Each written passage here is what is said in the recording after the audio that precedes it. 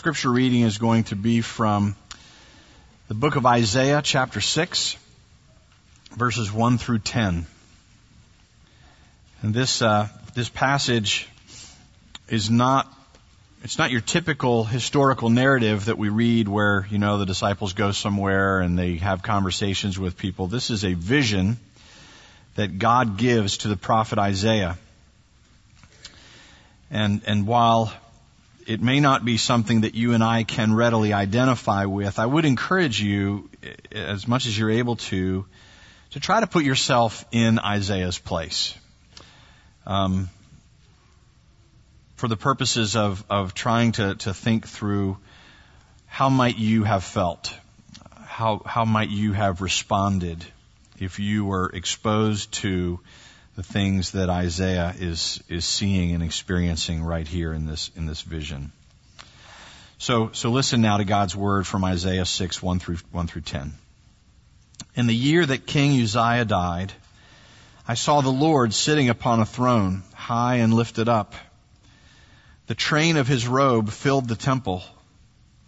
Above him stood the seraphim. Each had 6 wings. With 2, they covered their face. With 2, they covered their feet. And with 2, they flew. And they called to one another, saying, Holy, holy, holy is the Lord of hosts. The whole earth is full of his glory. And the foundations of the thresholds shook at the voice of him who called, and the house was filled with smoke. And I said, Woe is me, for I am lost. For I am a man of unclean lips, and I dwell in the midst of a people of unclean lips. For my eyes have seen the King, the Lord of hosts. Then one of the seraphim flew to me, having taken in his hand a burning coal with tongs from the altar. And he touched my mouth with it and said, Behold, this has touched your lips. Your guilt is taken away, and your sin is atoned for. Then I heard the voice of the Lord saying, Whom shall I send, and who will go for us? And I said, Here am I, send me. And he said, Go and say to this people, Be ever hearing, but not understanding. Be ever seeing, but do not perceive. Make the heart of this people dull, and their ears heavy, and blind their eyes, lest they see with their eyes, and hear with their ears, and understand with their hearts, and turn and be healed. This is God's word. As I've been thinking about our little series of messages for this summer, I've been reminded of something that one of my seminary professors, Richard Pratt, would say. He had a number of things that he would say that were little, they weren't slogans really, but they were things that he would say, and he didn't encourage us to memorize them necessarily, but for some reason we just tended to memorize them. But one of the things that he would say was something like this. He would say, anytime that you reveal something, you also conceal something. Or another way that he would say it, which is very similar, is he would say, anytime that you emphasize something, then by definition, you're also de-emphasizing something else. And so here would be an example of it.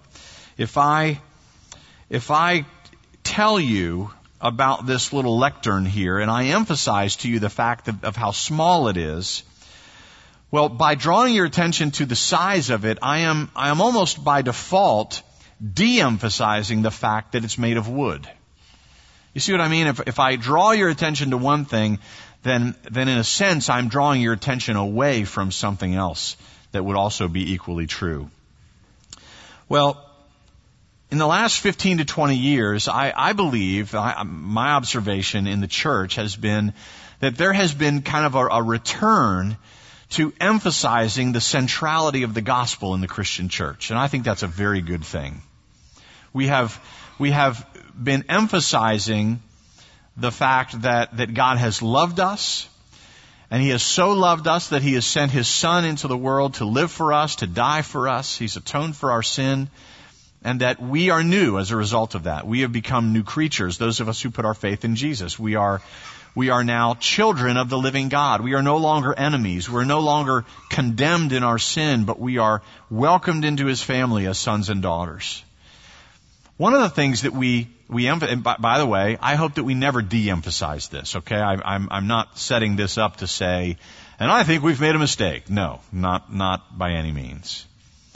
But one of the things that I've seen, and I've talked to some other people about this, and I think by and large other people are agreeing that this is the case, is that we tend to emphasize that God has come to us. That, and Brady said this so well at the beginning of the service when he said, our God in many ways is unapproachable because of His holiness. And so, because of His great love for us, while we could not approach Him, He has initiated and approached us. So we talk about Jesus being God in the flesh, having come down from heaven, and He has come to us to be identified and associated with us so that He could be our Savior. And that's a true truth, something we should not de-emphasize. But here's what's interesting. Our passage this morning, and there's some other passages of Scriptures as well that give somewhat, they approach it from a little bit of a different vantage point. Whereas we often talk about God coming to us, in this passage, Isaiah is brought into the presence of God. This is not God coming down to the human. This is the human approaching the throne of God. It's interesting to me that in Romans 8, the Apostle Paul talks about something similar. It's not a vision like this, but it's similar in the sense of approaching God. He says, in light of God's great love for us in Christ, he says, let us then approach the throne of God with confidence, that we might find grace and receive mercy to help us in our time of need. So there is this other theme in the Scripture that talks about not only that God has come to us, but it now says, so now we are also called to approach Him. And in order to approach Him, or when we do approach Him, what we're going to find is we're going to learn new things about Him. And I think we will be in awe of Him more and more. And so that's what's happening in this passage here. Isaiah is brought into the presence of God. And as he is in the presence of God, we will see him be overcome by the holiness of God. We will see him be emptied by the holiness of God. He will then be healed by the holiness of God. And then finally, he will be changed by the holiness of God. And my prayer for us this morning is that we will be overcome, emptied, healed, and changed by the holiness of God as well. And so let's start with the first point, which is this idea that he was overcome by God's holiness. One of the first things we see in this vision, it's in verse 3, is that there are heavenly beings in this heavenly temple that are calling out to each other. They're actually singing to one another, "Holy, holy, holy is the Lord Almighty." Perhaps some of you already know this, but some of you may not know this. In the Hebrew language, which is the original language that the Old Testament was written in, repetition was used for superlative. It was used for emphasis or for magnification. So where we might say that God is extremely holy, because in the English language we use a lot of adjectives. We put adjectives on top of adjectives. And so we might say, God is extremely holy. Or we might say, God is more holy than any of us can fathom. The ancient Hebrew people would simply say, God is holy, holy, holy. It's kind of, pressing it in on us so that we would feel the magnitude of what is being said. The word holy in Hebrew is the word kadosh. And kadosh literally means to cut. And it's not cut in the sense of being injured, but it's cut in the sense of being carved out, being set apart. God's holiness means that there is none other like Him, that He is infinitely above, He is infinitely beyond, and He is infinitely other. And His holiness, we're not just talking about His holiness here, because His holiness has implications for other attributes of God as well. For example, God, when we say that God is wise, well, when you take His holiness and you put it on top of His wisdom, then what we're saying is that God is not just wise, but His wisdom is above any other wisdom. Or when we say that God is powerful, God's power, He's not just powerful, His power is infinitely greater than any other power that you and I can think of. Or when we say that God is righteous, we're not just saying that He's righteous, we're saying that His righteousness is infinitely above any other standard of righteousness in all of the world. He is holy, holy, holy. I'm intrigued by R.C. Sproul's comment about God's holiness. I included it. There are a couple of quotes in the beginning of your worship guide. I'm not going to read them for you. I'll trust that you can read them yourself. But I almost felt obliged to include some quotations from R.C. Sproul this morning, because I don't know about you. Some of you don't even know who R.C. Sproul is. R.C. Sproul has been a leader in the church for most of our lifetimes. He went home to be with the Lord just in the last year. But for many of the people that are my age and older, for those of you who are younger, for many of us here in this room that are my age and older, a ton of what we understand about the character and the nature of God, we have learned through either listening to or reading books by this guy R.C. Sproul. And so, but he talks about in one of the quotes that I included, this idea that God's holiness is both attractive and something that kind of repels us at the same time. It is simultaneously appealing to us and yet something that we hide from. I see it in a couple of different places in Scripture. One of the places that we see it in Scripture is when the Israelites are at the foot of Mount Sinai in the book of Exodus, where God, He speaks to the Israelites from the top of Mount Sinai, and His voice thunders to them. And they are drawn toward the holiness of God. They're drawn to it. They're like, wow, this God is amazing. He is so powerful. And so they're attracted to it. And yet after He speaks to them, their response essentially is fear. And they say to Moses, okay, from now on, we don't want God to speak directly to us anymore. We want Him to speak to you, and then you can speak to us, but we don't want to deal directly with Him anymore. So they were both attracted to Him and yet didn't really want to be that close to Him anymore. We see it similarly in an encounter that the disciples have with Jesus, where the disciples are on a boat. Jesus is on the boat as well, but Jesus is asleep on the boat.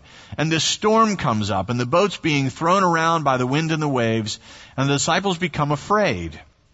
And so they wake Jesus, saying, can you do something? You know, we're about to die here. Can you do something? They're attracted to Jesus. They're drawn in to His power. And so Jesus then speaks to the weather, and the wind and the waves stop. And you know what the first response of the disciples is at that point? Now they're no longer afraid of the wind and the waves. Now they're afraid of Jesus. Because what they say is, who is this who speaks to the weather and the weather obeys Him? So they're both drawn to Him, and yet they're afraid. They draw back from Him. And I think that's what Dr. Sproul is saying, is that the holiness of God is like that. That we're both drawn to it, and yet we withdraw from it. So what's the proper response to the holiness of God? Well, I would suggest that the proper response to the holiness of God is surrender. Smoke has filled the temple of God. The pillars and the doorposts of heaven are shaken. And Isaiah is overcome by the holiness of God. And he falls on his face. And in verse 5 he says, "Woe is me! I am lost. I am undone." Woe is the language of being under a curse. He's saying, I'm in trouble. I'm in a situation here where I don't know how to handle myself. I don't know how to respond to this. I know that I feel incredibly weak. I feel incredibly unworthy. And he says, I cannot rescue myself from this situation. How do you know when you are overcome by the holiness of God? How would you recognize it if it were the case? Well, I would suggest this. I would say that you know that you're beginning to be overcome by the holiness of God when you start to realize that you can no longer ignore Him. You know, I don't know you, as the kids say, I don't know your life. But I do know this. I know that for a lot of us, we hear God. We hear the Bible. We know about the Bible. Or we come to church and we hear God's Word read. Or we hear somebody get up and give a sermon from the Bible. And we listen to it and we say, that's interesting. So what are we doing with the rest of our day? Right? We say, all right, well, I'll try to pay attention, and hopefully the guy won't be too boring, and, I'll listen and I'll try to understand what they're saying. But then when it's over, we're ready to move on to the next thing. So what's for lunch? Or what else are we going to do this week? I think that's a form of kind of ignoring. It's saying, okay, God, I know you're there, and I'll pay attention to you for a little while, but then I'm going to shift my attention and I'm going to live the rest of my life or the rest of my week or the rest of my day as if that really didn't happen. And when you start to become overcome by the holiness of God, it becomes harder and harder to do that. It becomes harder and harder to put God over here on the side and just pretend that He doesn't apply to the rest of life. Another way that I think you'll recognize that you're starting to be overcome by the holiness of God is when you find yourself arguing with Him less and less. We hear God say certain things about what is true or about what is right. And there's a part of us that says, well, I know you're God, but trust me on this. I know some things and I just don't think that's accurate. Or I just don't think that's going to work in my life. I mean, God, that might have been good, 2,000 years ago or 5,000 years ago, however long it was ago. But I'm not sure, God, you really understand life today. Or I'm not sure you understand life in my family or in my situation or in my circumstance. And so we debate with God and we argue with God and we dismiss some of the things that God says because we think we know better than God. You are starting to be overcome by the holiness of God when you find it harder and harder to argue with Him and you find yourself more and more saying, you know what, God, you're God and I'm not. And I will yield to what you say. I will believe it because you say it's true. Or another way that you'll recognize that you're being overcome by the holiness of God is when you stop fighting Him. And by fighting Him, I don't mean with fists. What I mean is, for some of us, I think we know that God is there. It's not really a question of believing in Him. We believe in Him. We know He's there. We know He's real. We just don't really want to deal with Him. We want to be in charge of our own thing. We want to call the shots on our own. We have our own plan. We're happy if God would come along and bless our plan. We say, look, God, I'm going to give you this big agenda here. And if you want to bless what I'm doing, that would be great. I'd be happy for you to be involved in my life in that capacity. But when God's Word starts to, when we start to get the sense of, I know I want to do this. I wish people would just leave me alone. I wish God would just let me be. But we know deep down that He's not letting us be. That He's not blessing what we're doing. And so we're just resisting. We're just fighting. I think when we start to be overcome by the holiness of God, we find ourselves fighting and resisting less and less. That's what surrender is. Which brings us to the next point. Isaiah is emptied by the holiness of God. Isaiah is overcome by God's holiness, and he says, "Woe is me, I'm a man of unclean lips, and I represent a people of unclean lips. And I am in the presence of the King, the Lord of hosts," or the Lord of glory. There are two things going on here. First, Isaiah is a prophet. In other words, Isaiah didn't just become a prophet right here in this. I know that in some of your English Bibles, there's a heading above chapter 6 that says Isaiah's commissioning. But I don't think that's actually accurate. He's commissioned in the sense that he's going to get to a place where he says, "Here I am, send me," and God's going to say, "Go preach to these people." But Isaiah has been a prophet before chapter 6. He was a prophet in chapters 1 through 5 as well. So as a prophet, Isaiah is a preacher. He's a preacher of God's Word. I know we tend to think of prophets as being people who tell the future or something like that. That's not really what a prophet is. A prophet is someone who declares the Word of God. And in his case, many Old Testament prophets, they declared the Word of God before we had this. Part of this was in place. You probably had the first 5 books of the Bible. But a lot of the Old Testament is the prophets. It's written by the prophets. And so the people of God didn't have the prophets until the prophets spoke. So God has revealed His Word to them, and they are declaring the Word of God on behalf of God to His people. And in some cases, they do predict the future. They say, "Look, this is going to happen if you don't repent. Or if you keep doing what you're doing, then this is what God is going to do in response to your actions." And so in that sense, there's a little bit of a predictive component to it. But primarily, prophets are not predictors. Prophets are declarers of the Word of God. They're preachers. And so think about this. And Pastor Bruce has pointed this out before as well. That when Isaiah says, "I am a man of unclean lips," what he is saying is, I'm a preacher. My gift, if you will, is the gift of gab. Right? The lips, the mouth of a preacher is kind of like the arm to the pitcher. Or of the hands to the surgeon. This is my most valuable component. This is, when he's saying, "I am a man of unclean lips," what he's saying is, my strength in the presence of God's holiness is actually weak.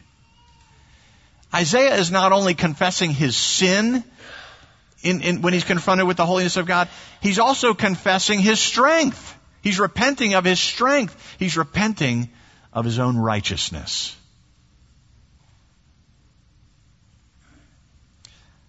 The other thing he's doing that I find interesting is he's repenting not only of his strength, of his self-righteousness, he's repenting of his pedigree. You say, what do you mean by that? Well, Isaiah is an Israelite. And in most cases, in a time like this, being an Israelite was something that looked pretty good on your spiritual resume.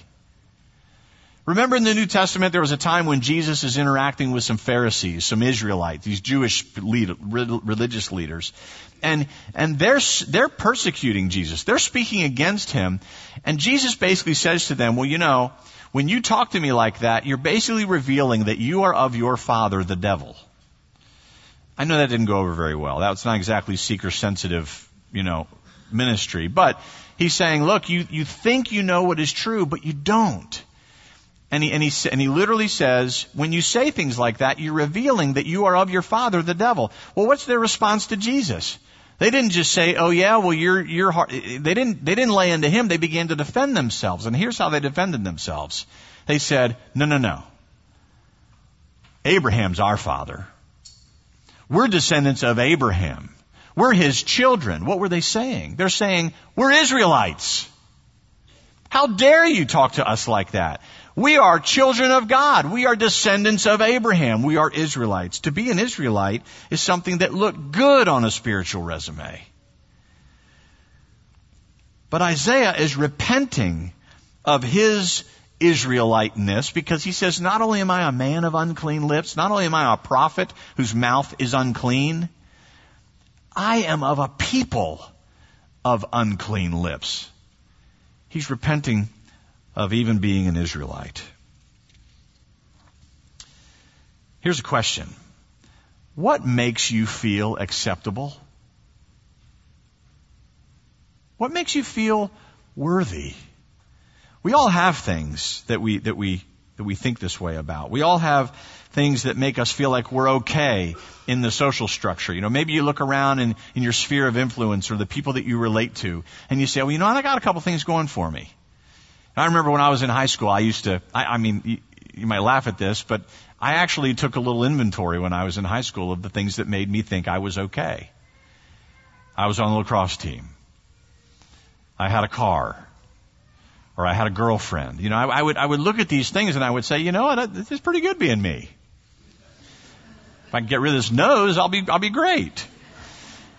But they're just things that we line up, and we do it in adulthood too. We line up these things where we say, I have these things going for me, and because of this, I feel like I'm all right. Maybe it's your education. Maybe it's your job or your career success. Maybe it's financial security. Maybe it's your marital status or your non-marital status. Maybe it's raising kids who are turning out the right way.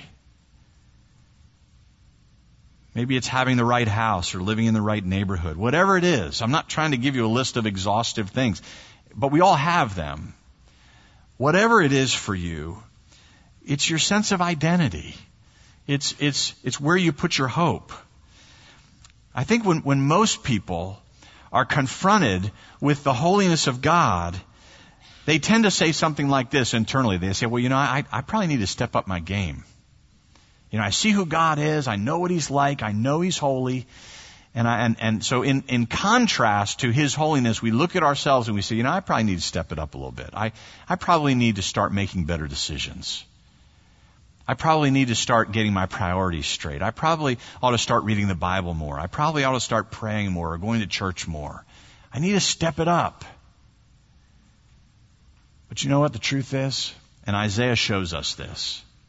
When you are truly understanding the holiness of God, you don't say, I need to step up my game. You say, I have no game. There is nothing that I can bring into the presence of God that will give me standing with Him. That will make Him look at me and say, well, now that's somebody to be proud of, or that's somebody to be respected. No. And that's what Isaiah sees. Isaiah is confronted with the holy, holy, holiness of God. And he says, woe is me. I am ruined. I have nothing to bring. And so he is emptied before God by the holiness of God. And the good news is that if you get to that place where you are not only overcome by the holiness of God, but you are emptied by the holiness of God, the good news is you can be healed. Because that's the place where healing happens. In verse 6, one of the heavenly beings takes a coal from the altar, and with it he touches Isaiah's lips, and he says, this has touched your lips, and therefore your guilt is taken away, and your sin is atoned for. Now think about what the altar is for. Isaiah knew what the altar was for. It was for sacrifices to atone for sin. The priest would bring sacrifices and offer them on the altar to atone for, to pay for the sins of the people. My guess is that not only did Isaiah understand this about the altar, but Isaiah had very likely seen the temple in Jerusalem, the physical temple. And so he had experienced at some level the temple of God and the altar. But on this day, he experienced the altar in a way that he had never experienced it before. Because on this day, he saw the holiness of God in a way that he had never understood it before.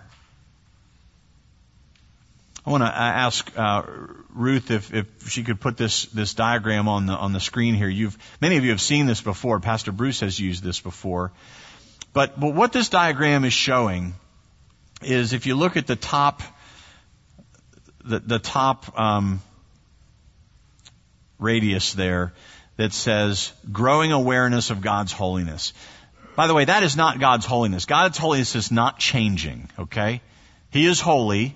He has always been holy, and He will always be holy, and He's not becoming more holy or less holy. So this doesn't represent His holiness in actuality. It represents our understanding of God's holiness. And then the lower radius represents our growing understanding and awareness of our own sinfulness. It's not that we become more sinful. It's just that we understand it more deeply. And it's this idea, frankly, that I think made Paul say, remember where Paul is writing, I think it's into the Galatians, where he says, now some of you are hearing what I'm saying about the grace of God, and you're saying, well, if I get more sinful, then God's grace gets bigger, right? Well, if that's the case, well then let's sin more, because the more we sin, the bigger God's grace is. And then he says, not so fast. That's not my point. I think the point that Paul was making when he was building this argument that I have not read for you here, he was making the point that this diagram is making, and that is, the bigger your understanding of God's holiness, and the deeper your understanding of your sinfulness, the bigger the cross becomes. Do you see that? Why is this important? Here's why it's important. And to help you understand this, I'm going to kind of paraphrase a preacher named David Martin Lloyd-Jones. He would often, in order to emphasize this point, he would ask people, he would say, let me give you a situation where, let's say you have a bunch of bills, bunch of debts, okay? And someone comes along and pays one of your debts for you, pays one of your bills for you. How grateful will you be? Well, most people responded by saying something like this. It depends. It depends on how big the bill was. It depends on how big the debt was, right? I mean, if somebody pays your BG&E bill, you'll be grateful. But if somebody pays off your entire mortgage, you'd probably be grateful at a little different level, right? You know, BG&E bill might be $250 to $500, depending on how much you run the air conditioning, right?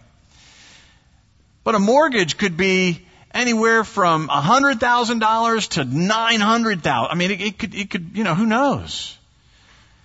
And so his point was, the bigger the debt that is paid for you, the more grateful we become, right? Knowing how big the debt is that's been paid for you results in greater gratitude. That's what this is illustrating.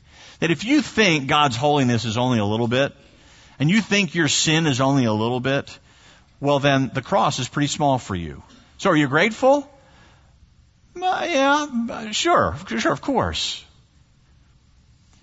But if the grace of God is just some undefined quantity to you, well then it's hard to really feel grateful. But Isaiah, in a way that he has never understood before, has now come in contact with the holy, holy, holiness of God. And he now knows that the difference between God's holiness minus his sinfulness is huge. So huge that he sees it and he responds with, I am in trouble. And so when the seraph comes to him and says, this coal that I have taken from the altar, which is where sin is atoned for, and has touched your lips with it, what do you think Isaiah's gratitude level is? It's way bigger than it ever has been before. Because his understanding of God's grace has now been magnified by his understanding of God's holiness. The more you understand the cost of the debt that's been paid for you, the greater your gratitude will be. When I was in my 20s, I was grateful to my parents for raising me. But I have now been married for almost 28 years. And I have 3 kids. They are 22, 20, and 18. And I am getting close to the time when I am going to schedule a formal sit-down conversation with my parents so that I can thank them for their marriage and for raising us kids.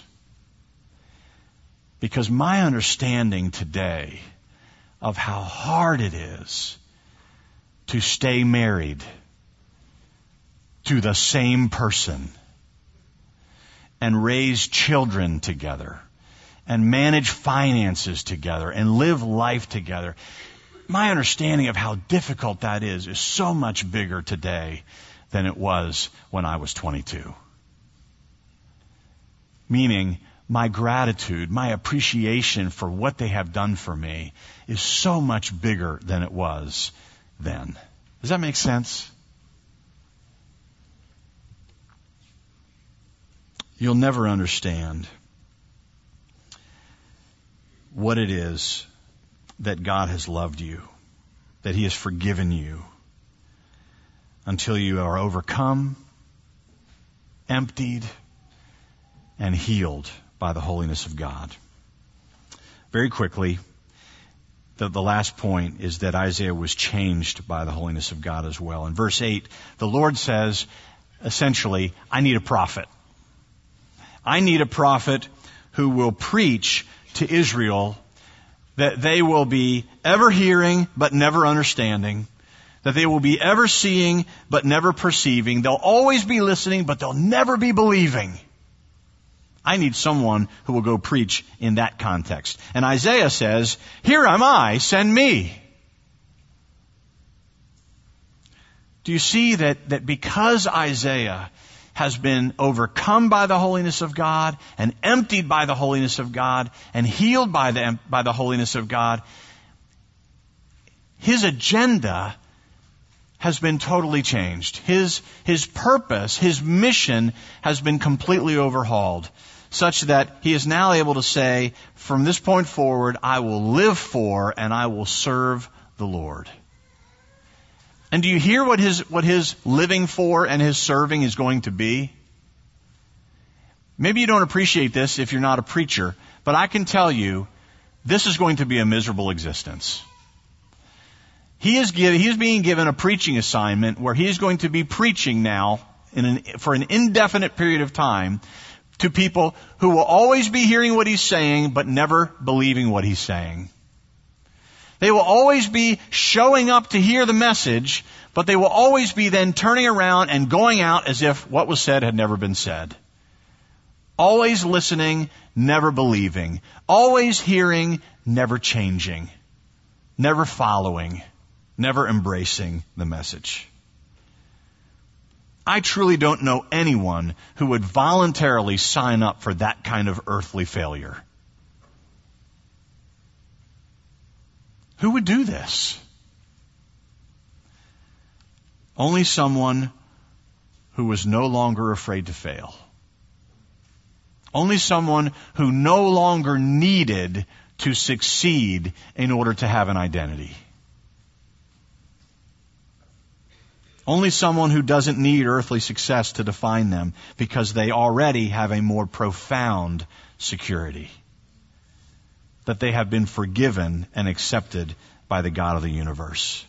The God whose holiness shakes the heavens, from whom the angels hide their faces. He loves you. In Christ, He accepts you. The question is, what else do you need? What do you lack? All we need is Him. Therefore, can we not say along with Isaiah, therefore, I will live for Him. I will serve Him. May we be overcome by the holiness of God. May we be emptied by the holiness of God. May we be healed. And may we be changed by the holiness of God. Let us pray. Father, we thank you for the way that you love us. For those of us who have been attending this church for any length of time, we know that you have pursued us. That you have come down, you sent your Son to live for us and to die for us.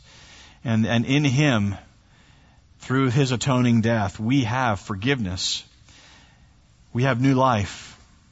We have adoption as sons and daughters into your family. Father, we pray that you would help us now to turn and see you for who you are, that we might be gripped by your holiness. We don't want to hear your word and then wonder what's for lunch. We don't want to hear your voice and then try to figure out how to live the rest of the week as if we really didn't hear it, or as if it really doesn't matter.